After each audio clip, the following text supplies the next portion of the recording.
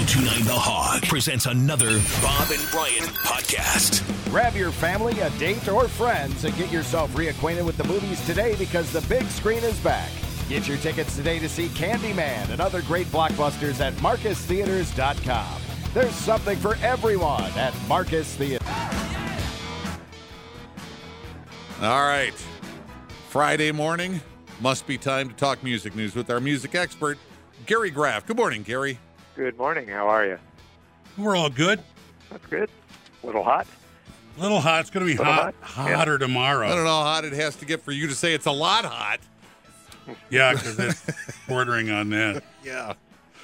All right, let's get to music news here. The big news of the week, Charlie Watts passed away. Yeah, that's a sad story. Unexpected, even though the Rolling Stones had come out and said that due to health reasons and a recent procedure, which they never really talked about, Charlie Watts wouldn't be doing the tour. I don't think anyone thought his passing was imminent, but... Well, they actually said that he would join the tour when he was feeling better. If he was feeling better at some point. So I assume that he was trending that direction, like, well, he's just not ready to go yet. Exactly, and so nobody does know what happened, and I spoke during the past few days with some people who are definitely on the what you'd call the Rolling Stones inner circle, and they were shocked as well. Shocked to the point where they could barely speak. So, this was a surprise. I think this was genuinely a surprise, either to everybody or to all but a precious few. Well, when you think of the Stones, first of all, it's Mick and Keith. Right. And then was Charlie the furthest from the spotlight of all the Stones? He was the furthest from the sensational spotlight. In terms of people who really appreciate Stones or appreciate music, I think it was widely understood that the Stones were the Stones as much because of Charlie Watts as anything else. I mean, the guy was not... In drumming discussions, he tends to get buried, behind the Keith Moons and the John Bonhams and the Neil Pearts and all the prog rock, Octopus, flailing limb guys. Charlie Watts was the definition of a great rock and roll drummer. Understated, played just behind the beat so that he could make sure the song stayed together and kept going when Keith and Ronnie or Keith and Mick Taylor or Keith and Brian Jones went off into whatever weird guitar netherworld they were apt to go on to. He was the rock of the Rolling Stones, period. And in terms, if I were teaching somebody to play drums, and you've heard a lot of professional drummers say this since Charlie passed, if I were to teach somebody to play drums, he's the first guy I'd take him to and say, listen to these, 300-400 odd Rolling Stone songs. That's how you play drums in a rock band. There's no question that was how good he was. Did they have any other drummer in their early days? Did they have anybody else, or was he? Nope, there was no Pete Best before there was no Pete Best in the Rolling Stones story. It's been Charlie Watts for 58 years. And so now what do they do?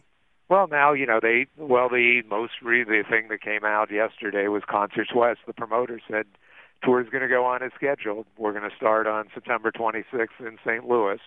And, I'll believe it when they're actually on stage in St. Louis on the 26th, and that has as much to do with other factors as Charlie's passing. But they've got Steve Jordan, who's about as good a replacement as you can get. Where he's played with Keith a lot. He's a tremendous drummer in his own right, and you can bet he's done more than his share of studying Charlie Watts over the years. So he will be able to be the rock that Charlie was. But it'll still be sad to look at that stage and not see Charlie, to not have that great Charlie moment in Rolling Stones concerts where Mick would make a big deal out of introducing Charlie Watts, and well aware that Charlie himself, kind of shied away from the spotlight, but they would get the whole stadium rocking when they introduced Charlie. What did Keith say, that his guitar licks laid down in a bed that Charlie Watts had prepared for all these years, or something like that? It was, he got credit. It's just like he wasn't the guy that, he wasn't Tommy Lee, Right. where he was going to play the drums upside down, on a roller, with go on a roller hairspray coaster. and women's clothing on and twirl the drumsticks No. and have ass chaps on or stuff like that. He was. Charlie just played the drums, and Charlie played was- them great. right. And what people, he came from the jazz world, and so one of my great and what will prove to be last Charlie Watts moments was when they were playing here in Detroit in 2015, and the night before their big stadium show, their touring saxophone player Tim Reese did a jazz concert at a small place in just up the road from the stadium, and Charlie came in and sat in on a couple of Frank Sinatra tunes, and it showed you what he could do in a jazz setting, not just in a rock setting, and that will be that's one of those moments I'll be forever grateful that I had. How great would it have been to see Charlie Watts playing drums for Frank? Oh, wouldn't that have been something? Although Charlie didn't. He was quite capable, obviously. Charlie didn't take guff from anybody, so I'm not sure, if Frank would have given him any guff on stage or not. I mean, this is the man who did his most famous story is punching Mick Jagger when Jagger called him called him up one night at the hotel, said, "Oi, where's my drummer?" And Charlie not just punching up, Mick in the mouth, right? He got out of bed, got dressed, suit, tie, the whole thing. Knocked on the door. Mick opens the door. Charlie, Charlie punches him in the face and says, "Don't ever call me your drummer again. You're my effing singer." Right? Ha! It's a great story. Tremendous story, and Yeah. it's been validated. So that's as good as any band throwing TVs out of a window or trashing a hotel room or driving a car into a pool or whatever you want it. And typical of Charlie Watts, it doesn't have to be something as big and bodacious as that. It can be as simple as putting on a suit, going upstairs, and punching your singer in the face. So I'm sure it'll be a very private funeral. I totally suspect it will be. Although he had a great many friends in the music world, so you hope they get to their opportunity to pay tribute. Very popular in Britain because he did hang. As private and quiet as he was, he did hang out in the clubs, and musicians there genuinely loved him. So it might be a large turnout, but it won't be a huge public spectacle. How did he make it his whole life without carpal tunnel syndrome or some of those other drummer maladies? He wasn't a slammer. Watch the videotapes and you'll see he did not play. He wasn't histrionic. He did a great economy of movement, just like there was a great economy of what he played. Yeah, when you look at his drum kit, it could have been around in 1965. And it was. He didn't have the big drum set. Again, I go to Tommy Lee. He didn't need. There's other drummers other than Tommy Lee who did that act. He didn't need 2 bass drums. He didn't need 5 rack toms. He didn't need 30 cymbals. Give him a hi hat, a crash cymbal, a ride cymbal, a floor snare, a floor tom, a rack tom or 2, a bass drum, and he's fine. You've got all you need. Yeah, that was obviously a shock because you said even people close to the Stones were taken back by this news. He was very, really, really taken by surprise. So, he deserves every good thing you're hearing about him and more. All right, moving on. Don Everly. Oh, there you go. Yeah. Yeah, poor guy. I mean, poor guy had the misfortune, A, of passing, B, of passing just a couple of days before Charlie Watts, who was going to gobble up attention. But Don Everly is one of those, the Everly brothers are one of those foundations of everything we know about rock. Primarily in the harmonizing and the way they approach their vocals, but also as a songwriter and a producer. I mean, he really did a lot, and the Everly brothers were one of the all-time greats. And while not discounting what Phil brought to the duo, Don was the first among equals. He was the creative driving force, much like Brian Wilson was with the Wilson brothers. It's hard for everybody to be on equal footing in those kind of partnerships. So Don was really the main driving force and architect. And he and Phil spent 10 years not talking to each other, right? Right. Yeah, at least 10. I think it was. So did we even get a cheated more. out of? Were we cheated out of 10 years of the Everly brothers, or was he busy with other things at that time? Yeah, I mean they both did other things, and one of the things that did have, they kind of stopped around the time of the British invasion, and so that was almost maybe better. And it allowed the British invasion to do what it did, which was eclipse so many of the great American acts at the time. And then when they finally did reunite, there was a real power.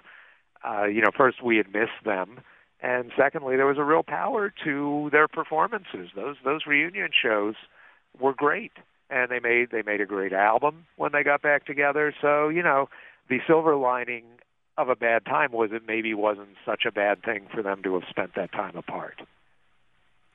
And they joined the Marines. Both of them?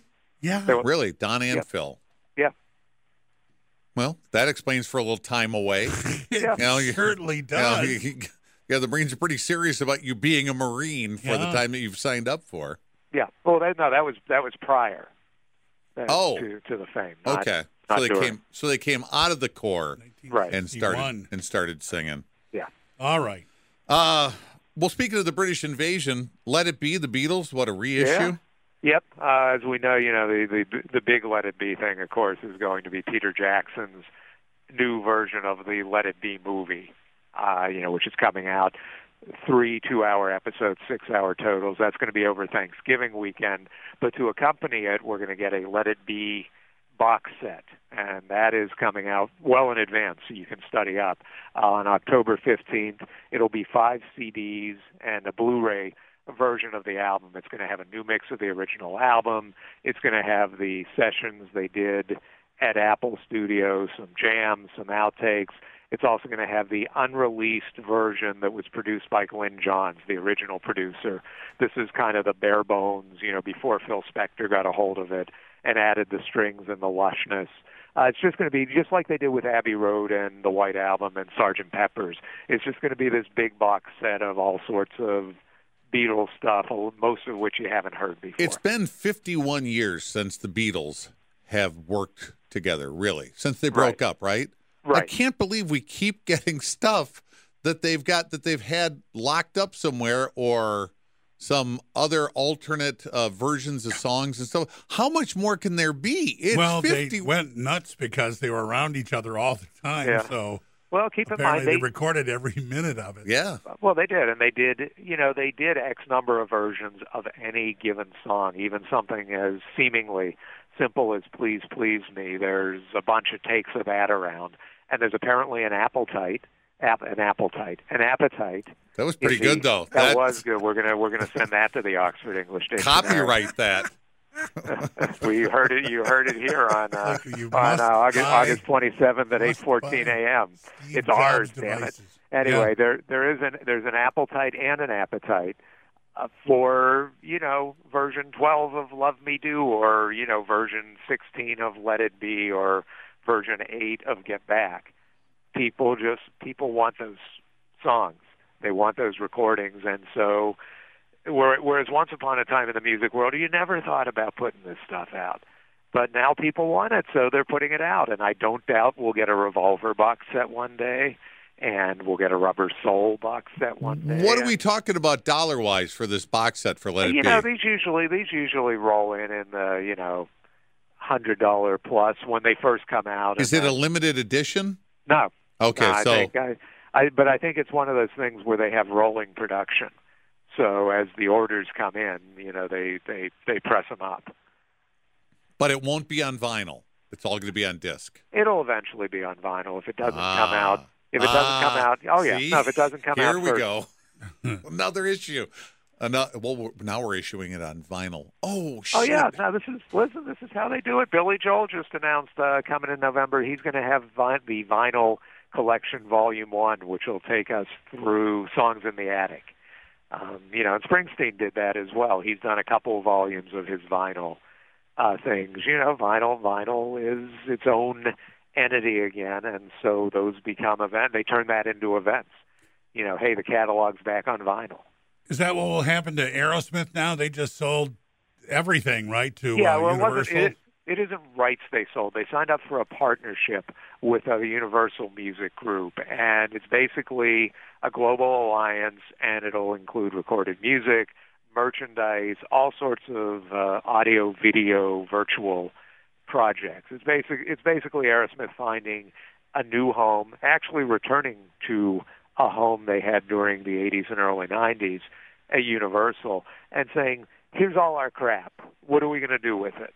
So you'll see reissues, you'll see box sets, you'll see special internet-only content. You'll see their YouTube channel will be spruced up and have more content. You'll just get a whole lot of Aerosmith, because this does give Universal Music Group complete access to the band's vaults, to the private things that each of the band members have, and Universal will be in charge of curating all this and giving Aerosmith content is the buzzword to the people.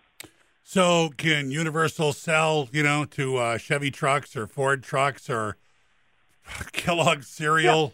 Yeah. They can probably with the band's agreement.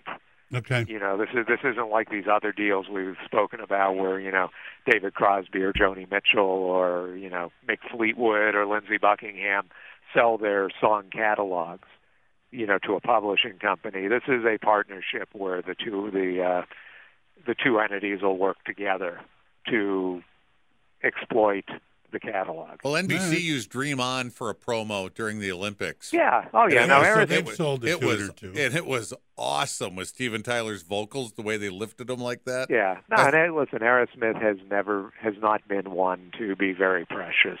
They're not whores, but they're also not. But they're Who they're is not a whore, Gary? They're not going to turn down a good opportunity when it comes their way. Okay. All right, let's talk about Pretty Girls for a minute. Carrie Underwood's back on Sunday Night Football. Yep. Waiting all day for Sunday night. They filmed yet another new version of it. This is going to be kind of a virtual tailgate party, and that'll be so that's going to be this year's version of it. What song was that? Who Joan did Jett. I hate myself for loving you. Yeah. Tailgate They party? just turned it in and waiting all day for Sunday night. Okay. Yeah, and so this is her long-standing. I think this is the 12th year or something for her doing this. Since we bumped Faith Hill, it's been 12 years. And how long did Faith Hill do it? Maybe not as. Maybe I'm thinking. Maybe I'm just getting my blonde country singers confused. But I think it's been quite a few years for Carrie. I'll look that up and report back. How do you like her duet with Jason Aldean, by the way? It's good. Okay. I wouldn't expect it to be anything less, putting those two together with a good producer. But, right. I'm sure this thing will be leaked out before that, but September 12th will be the official debut of the Sunday Night Football Carrie Underwood theme. All right, let's finish up with the other pretty blonde, Britney Spears. Yeah, so we know a little more about what happened last week. We talked about this altercation with her housekeeper. The police were called in, but no charges were filed, so on and so forth. Apparently, the argument was over Britney's dogs. The housekeeper felt the dogs weren't being properly cared for, so she took them to the vet, had them checked out, then took them to Britney's dog sitter. And then Britney went off thinking that the housekeeper was also reporting to her father, the conservator, Jamie Spears, and that would allow him to use this as ammunition against her. Whether or not that was the case or not, they had a dust-up about it. After the dust settles, the housekeeper's not there anymore, but the dog sitter still is.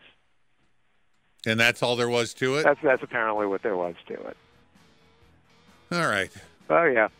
So there you go. Is that Britney's paranoia? I don't know. I don't know. Yeah, well, I think if it's paranoia, it's well placed, given what she's been going through, throughout the conservatorship and during these hearings. So. All right. Well, Gary, we're out of time. All right. We'll close by wishing you a happy 30th birthday to Pearl Jam's 10 album, their debut. It's 30 years old today, so worth mentioning. All right. We'll talk to you next Friday, Gary. Have a great weekend. Stay cool. Gary Graff, our music expert.